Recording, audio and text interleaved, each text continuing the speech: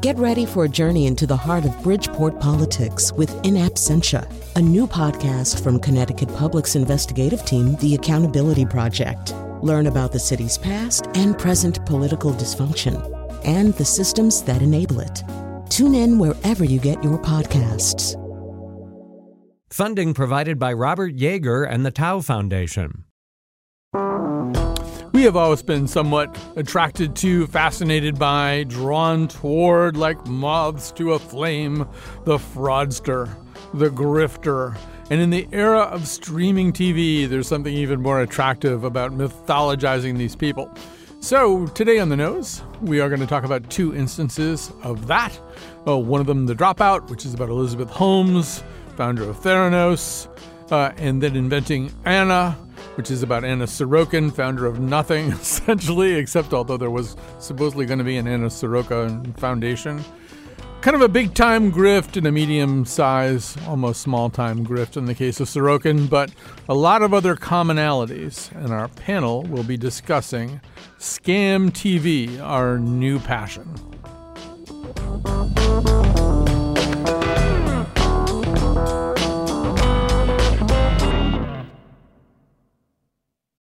Support for this podcast comes from Hartford Healthcare.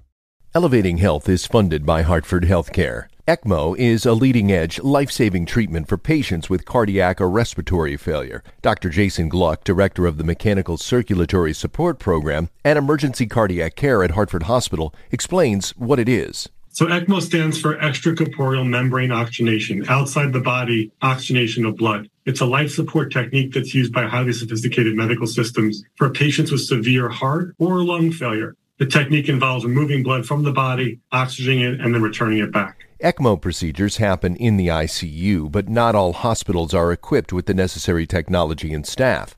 Dr. Gluck describes Hartford Hospital's ECMO Go team.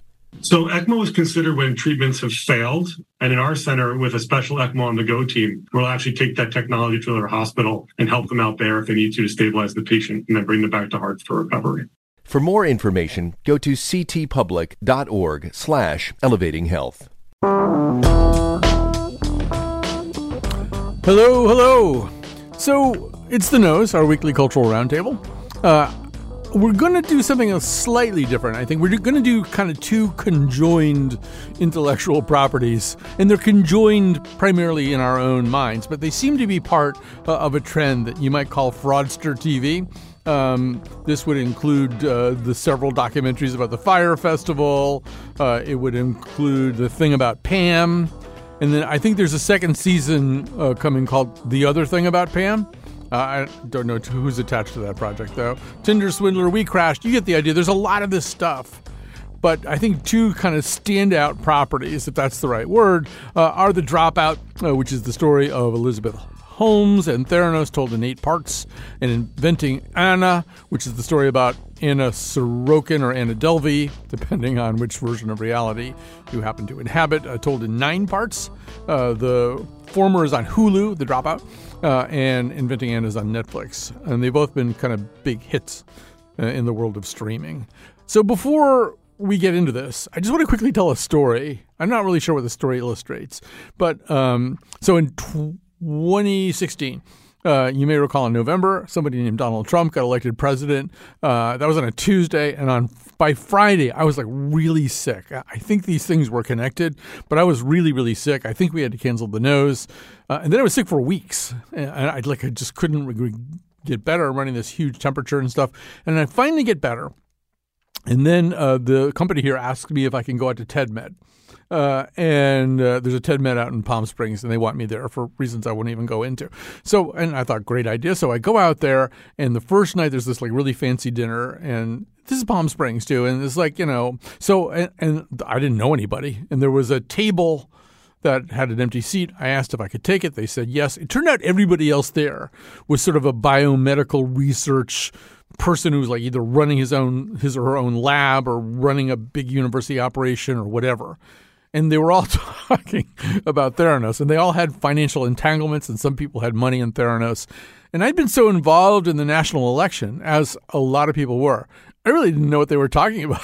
It was December of 2016, which I now know all of the writing was on the wall by then, but I just had no idea what this was. And I think it is a story that flew a little bit under the radar because we had a different national obsession. So our panel is going to talk about it today. Here we go. Tanisha Dugan is associate professor at Octopus Theatricals.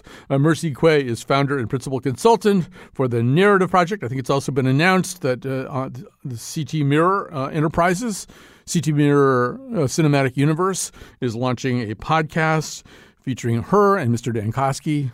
I believe it's called Mercy and the Dude. I'm not sure about that, though. Actually, I floated that title out in the parking lot the other day when I saw Mr. Dankosky. So Bill Usman is a professor of media studies at Sacred Heart University. So they're all here together, and they're all here to talk first about The Dropout. Then we're going to do a quick pledge break. We'll come back. We will talk more about Inventing Anna. So who's going to get us going here? Let's, Mercy, I know you might be a little bit short on sleep because it's possible you stayed up really late binging one of these two things. But oh my God, you're just being so dramatic. That's not bad. That is not bad at all. So basic. Right. But it's very basic. All right. So that's good, but that's the second segment. Now give us your deep, throaty voiced Elizabeth Holmes, because I think that's where we are right now. So let's talk a little bit about The Dropout. Mercy, just in general, I mean, was this something you enjoyed, found engrossing, already knew too much about when you started watching? What was your overall experience?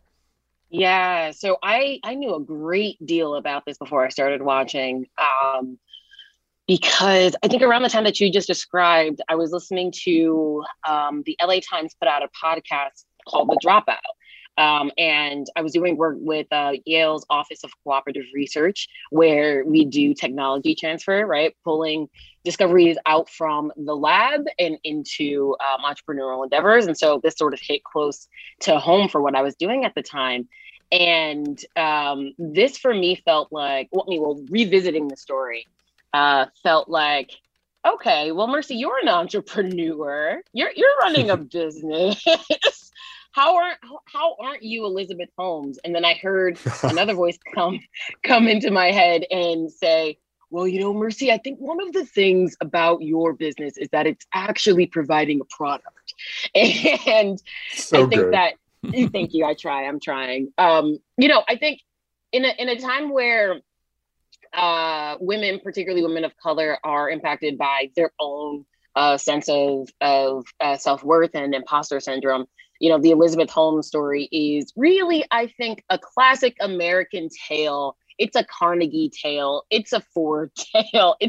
She's a self-made billionaire. And did she do it off the backs of others? And did she do it while while hurting people? Absolutely. And we should recognize that for the pain and suffering that she caused. But I guess the question that comes up for me is, wait, how is that different from Carnegie or Ford? Weren't they awful people as well?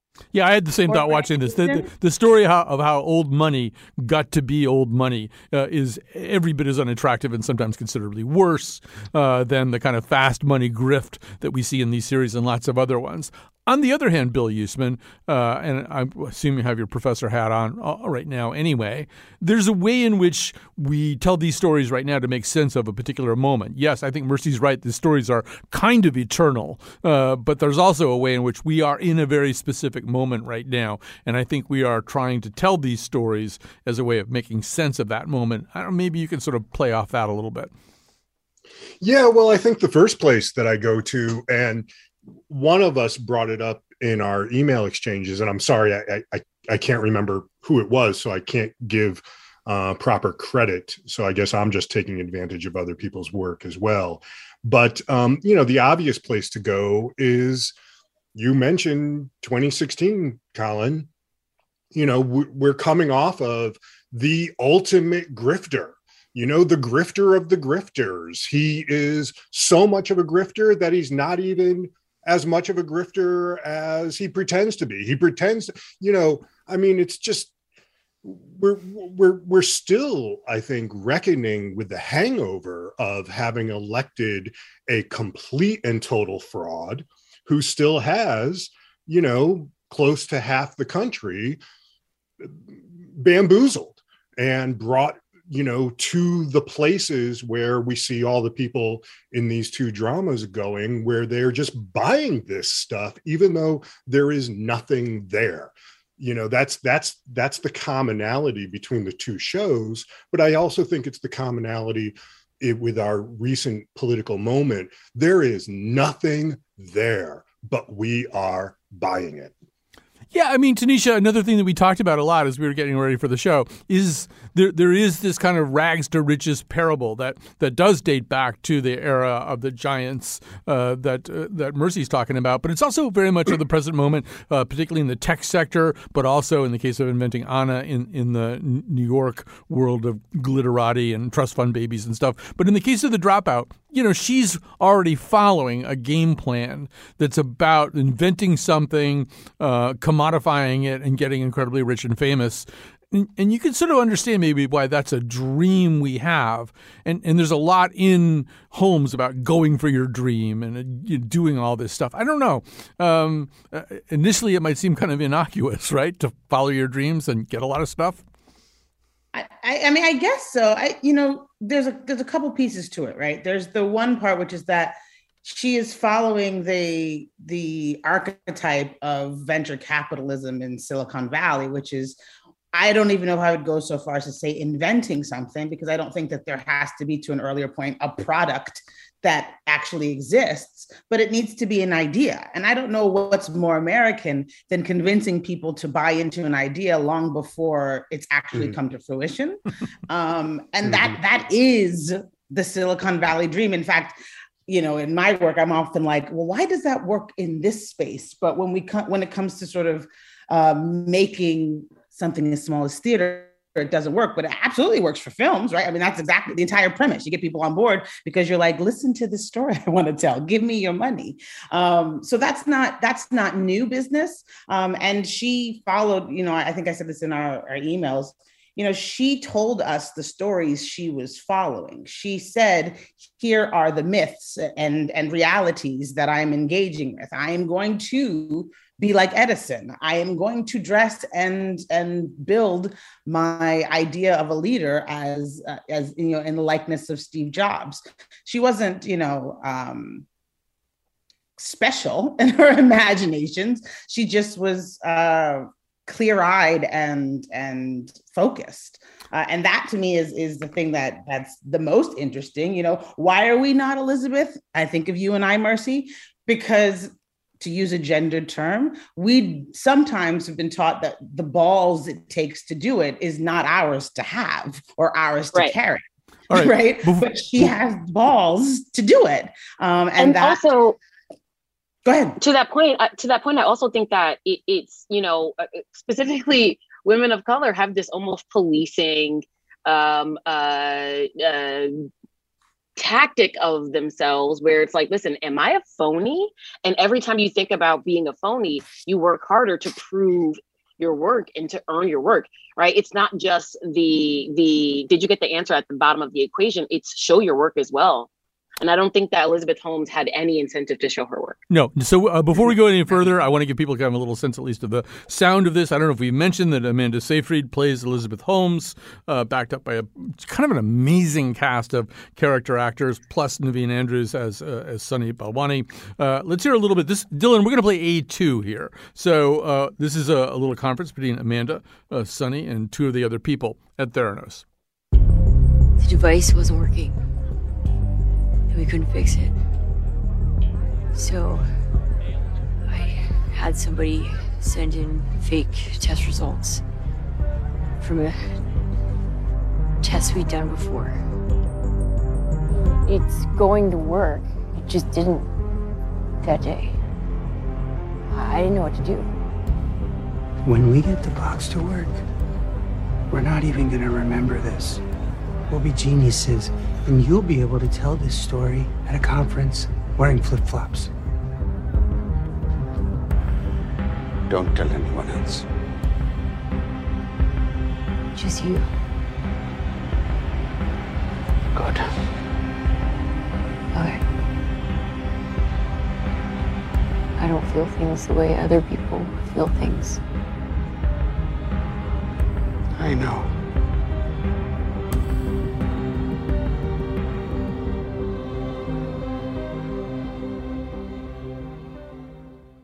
So we need to talk a little bit about how this works as a series. You have other options. Bill Usman, people can, if they choose, also on HBO, watch the Alex Gibney documentary, The Inventor, where you see all the real people. This one is peopled with really kind of a who's who of great American character actors: Bill Irwin, Elizabeth Marvel, Mary Jean Raskob, Stephen Fry in an amazing performance.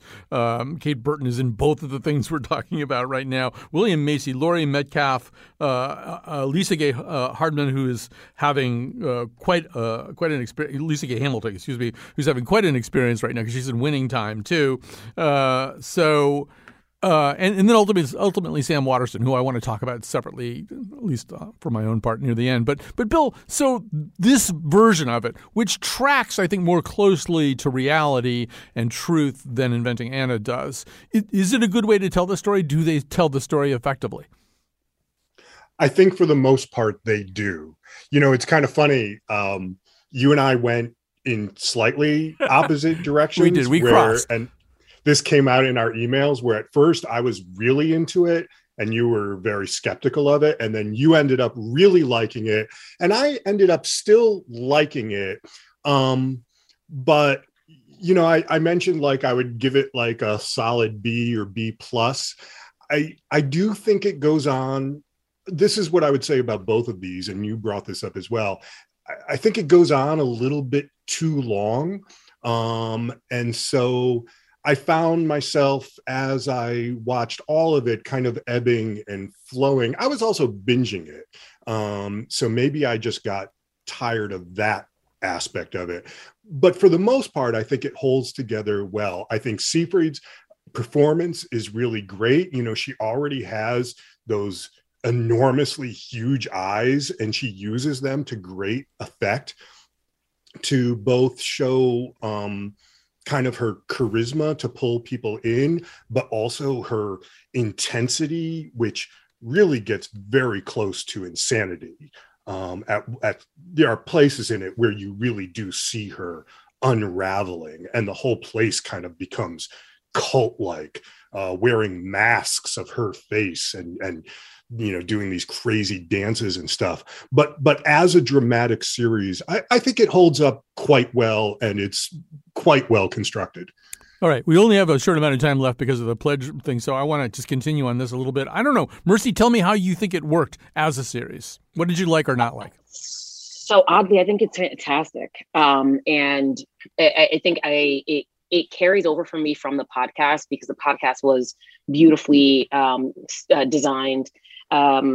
The narration of the podcast, the sound of the podcast, all of that was beautiful. And I think I actually told, in this week while interviewing someone for our new podcast, Mercy and the Dude, I actually told the dude that watching the Dropout with your, like certain scenes with your eyes closed, the scoring carries the entire feeling for the scene for you. And it's just, exactly what's going on. Some really tense scenes between her and Sonny, some really excellent work with the rest of the cast. I mean, it is scored beautifully. I think it is filmed beautifully. I think it works really well as a piece.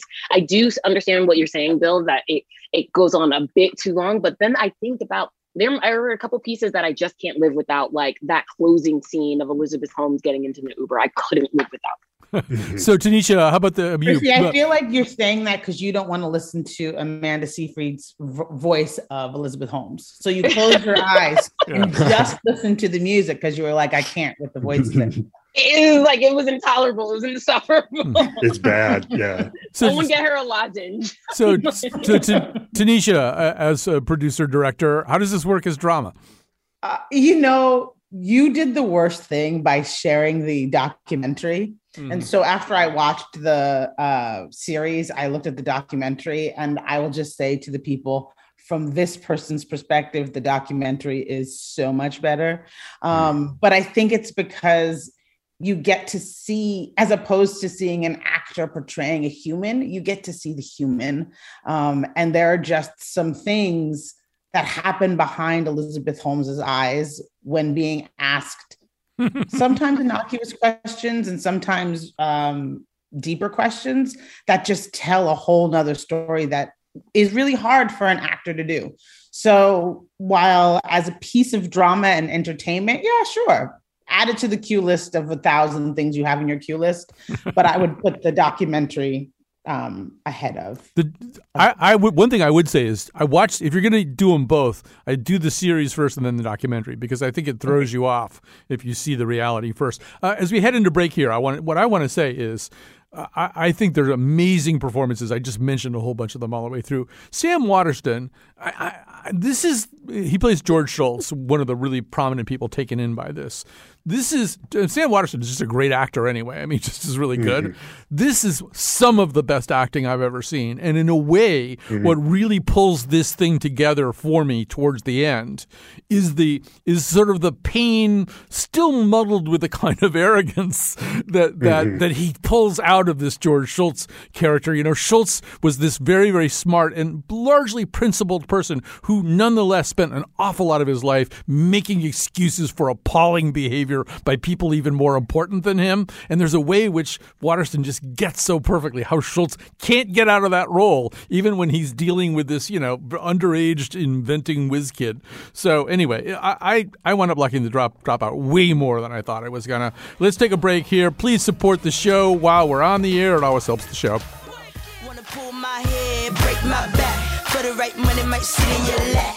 Back to back, I can't even keep track. It's a fact that freaks like to get slapped. Suck my toes, I need a back rub. I don't come to do it, I just wanna be touched. Look at how y'all making me blush. I'm enough to go around so people don't push. Wanna run that tush in the bush. Welcome back. This is The Nose, our special Fraudster TV edition. Our panel today is Bill Usman, Professor of Media Studies at Sacred Heart University, Tanisha Dugan, Associate Professor at Octopus Theatricals, Mercy Quay, founder of the Narrative Project, and soon to be heard hosting a podcast within the Connecticut Mirror Cinematic Universe with John Dankosky. Working title, Mercy and the Dude. I don't know whether that's etched in stone yet. I would have to say in the Connecticut Mirror Cinematic Universe, Pazniokis Man is still my favorite show. I mean, he's like my favorite superhero just in general. All right, so we are talking about Inventing Anna, 9-part Netflix series, limited series. Shonda Rhimes at the helm, so success is essentially guaranteed at this point. She sort of doesn't fail. And this is the story of a fraudster who successfully deceived members of the New York elite, and perhaps not so elite. She was really good, actually, at seducing what we might call the little people. Her real name, Anna Sorokin. Her fake name, Anna Delvey. She was sort of an Instagram-driven German heiress, but not really, who ultimately was able to take some people for some money. Although I think it's worth pointing out just at the beginning, before we get into what the panel thought, for Anna Delvey or Anna Sorokins, for her ill-gotten gains to be equal to Elizabeth Holmes's, you have to add not 1 0, not 2 0. You have to add 3 zeros to Anna's money before you're even anywhere in the ballpark of Theranos.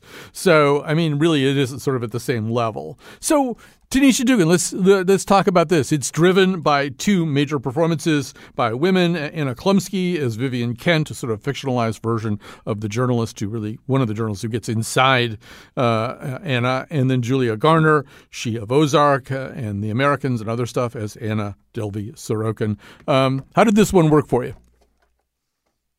This one works a little better for me, but I'm definitely more crass and vain than the Theranos story offers. I love a story about clothes and traveling and ridiculousness. So this one, thematically, it was already where I want to live. I think Garner has a heavy lift, much like Amanda Seyfried and Seyfried. Seyfried, whatever. Oh, yeah. In that, like, both of these women, for my money, are obnoxious. And so it's like, hard to be likable. And so I think Anna Chlumsky sort of wins in that case because I think the reporter is just an easier character to like than Anna. But I dug it. And of course, I dug it as much because I knew many of the actors in it, and I'm always happy to see my friends work. So there's that.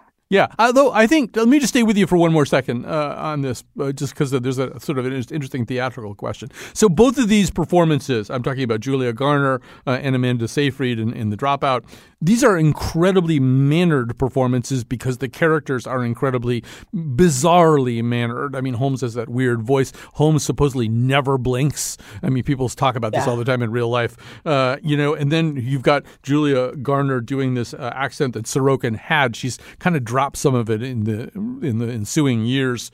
Bill Usman memorably referred to it as baby Esperanto. But so the trick is to have it not be an impersonation, to have it ultimately be in character. And so, Tanisha, I would argue that both of them get past this is pure impersonation of the weird manners and into real character work. But I'm also interested in knowing what you thought.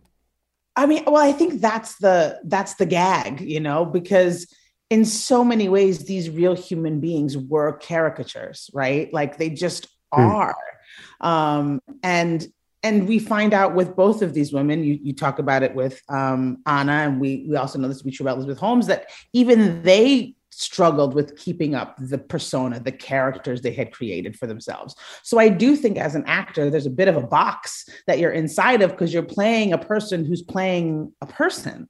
And there's just a remove that I think is difficult to navigate. So yeah, I can give them a pass a bit, but it's hard. It's a hard thing. And it's also curious to me as just a producer or creator, like this interest in going down this road of people playing people, that are so far from truth. Before we hear from Bill and from Mercy, let's hear a little clip from the show. You're going to hear Anna Klumsky as Vivian Kent, the journalist, Julia Garner as Anna Delvey. We're doing B1, Dylan. Anna, I want to clarify some of this confusion. Everyone I spoke to, every single person, described you very differently. Almost as if all of them were talking about a lot of different people instead of just one person. What do you think about that? I have a question. Okay.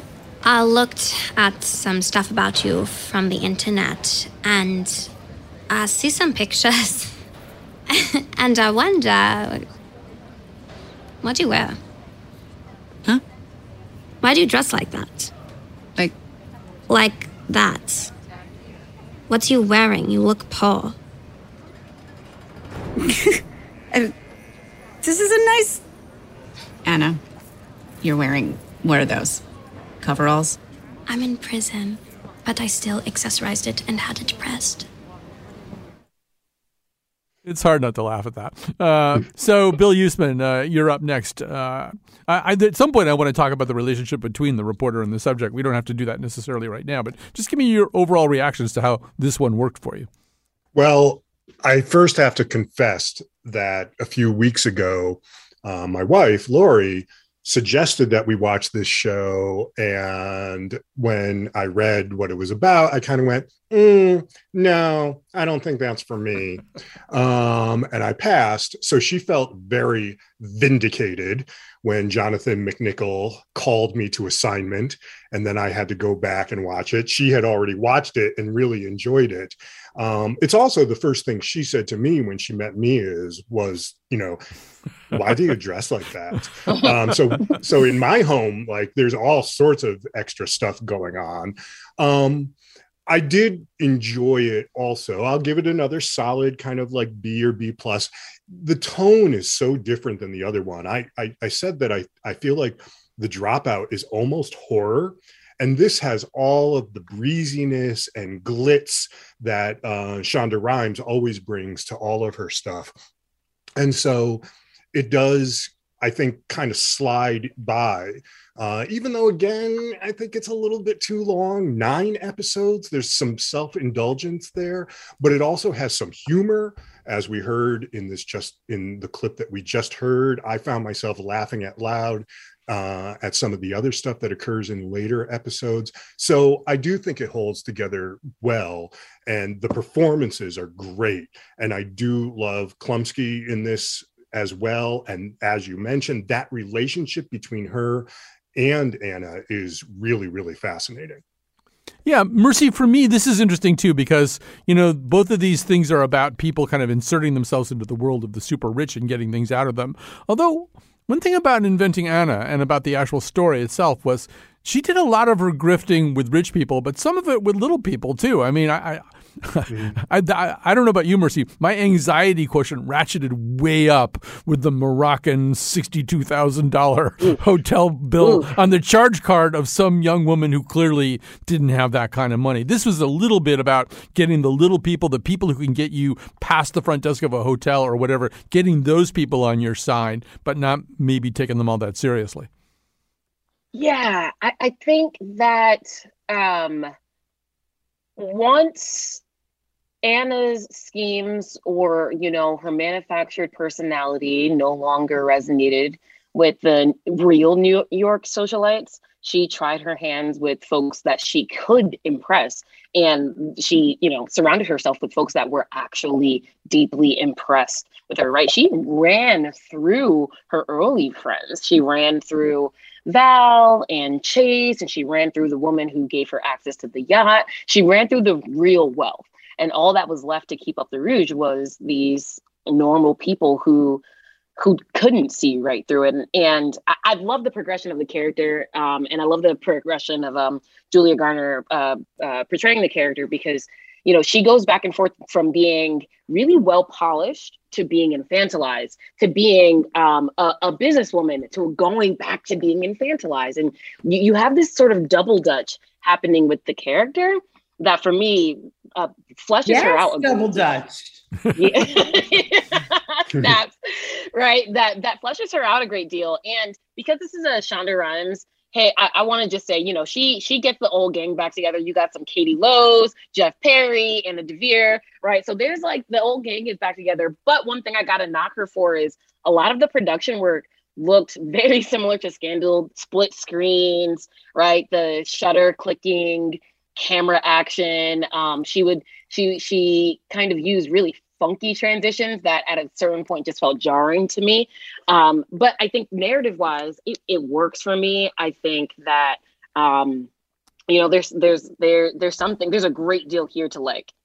I just want to make two kind of observations more as a guest than a host. One of them is that both of these series deal also with some of the manipulative aspects of journalism, Inventing Anna more so. I mean, there's kind of two grifts going on. And the other one involves Anna Klumsky's character, this journalist trying to manipulate and get Anna Delphi to trust her, while also trying to keep the story alive at her magazine, which is it's kind of similar. You see a lot of that going on in the Wall Street Journal. In the Dropout, the guy who plays John Kerry, who is ultimately just trying constantly with Lisa Gay Hamilton's character to keep the story from getting killed. How do you keep it alive? And sometimes you want to hold on to your sources and get them to stay on the record, even at their own peril. I think both of these series kind of explore what Janet Malcolm wrote about that in The Journalist and The Murderer. And the other thing I want to do is invoke the William Goldman rule and say that in both of these cases, but especially in Inventing Anna, Goldman always says that the more eccentric role is easier.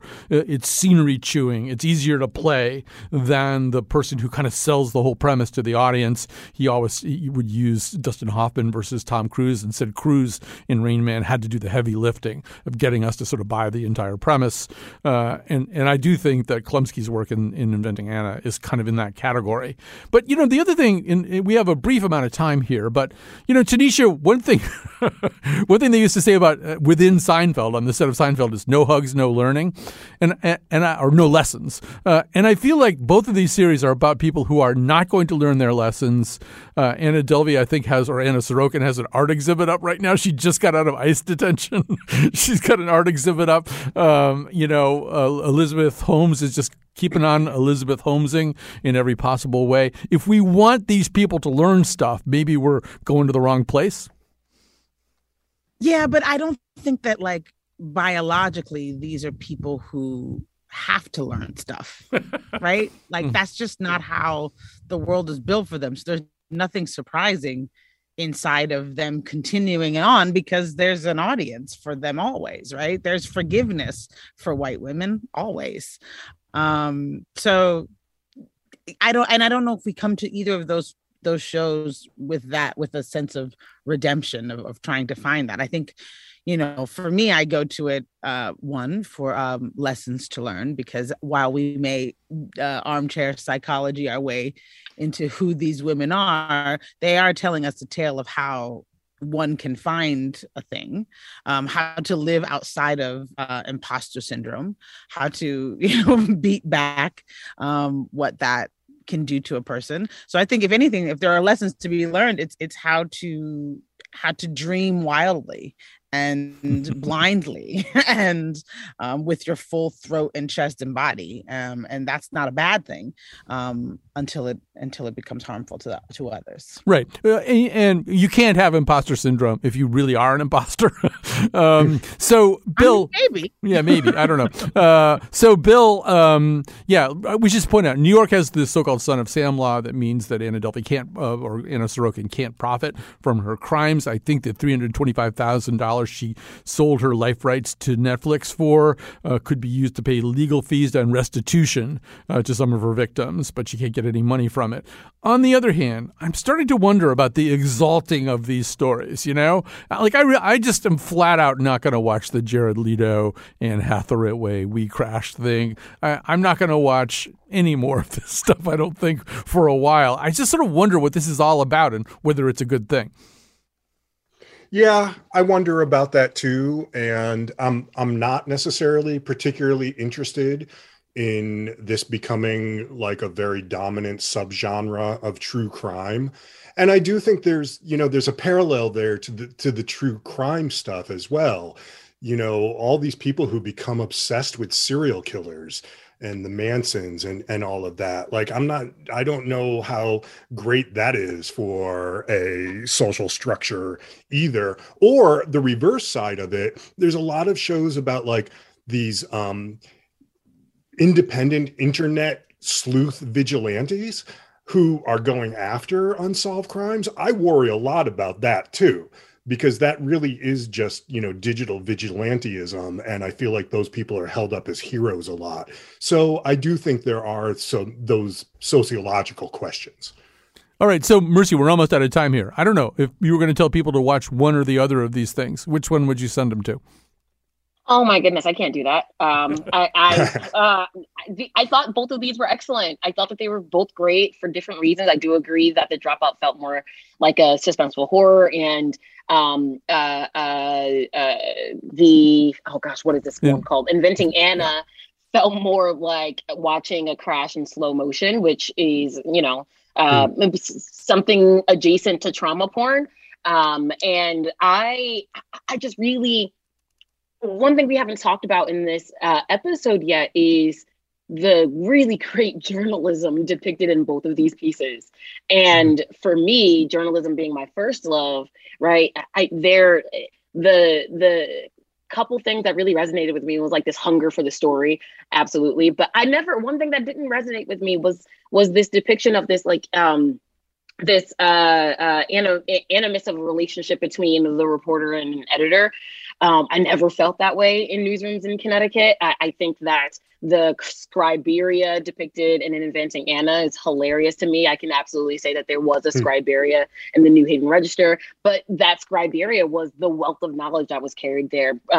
Right, like, and I wouldn't describe it as scriberia at all, but these seasoned reporters, Mary O'Leary, Mark Brackenberry, Matt Dorenzo, right? I never had these contentious relationships with either fellow reporters or editors they would actually be pushing me to say, all right, this is something that is a hole in your thinking. So I think if you're a reporter, if you're a journalist at all, watch both of them and really indulge in that side of the work. If you are interested in something more contemporary and astonishingly relatable, maybe watch Inventing Anna, because the way she swindles even regular people to even today still believe that she is who she says she is something to marvel at, certainly. All right, we got to take a break right here. We'll come back. We'll make some recommendations.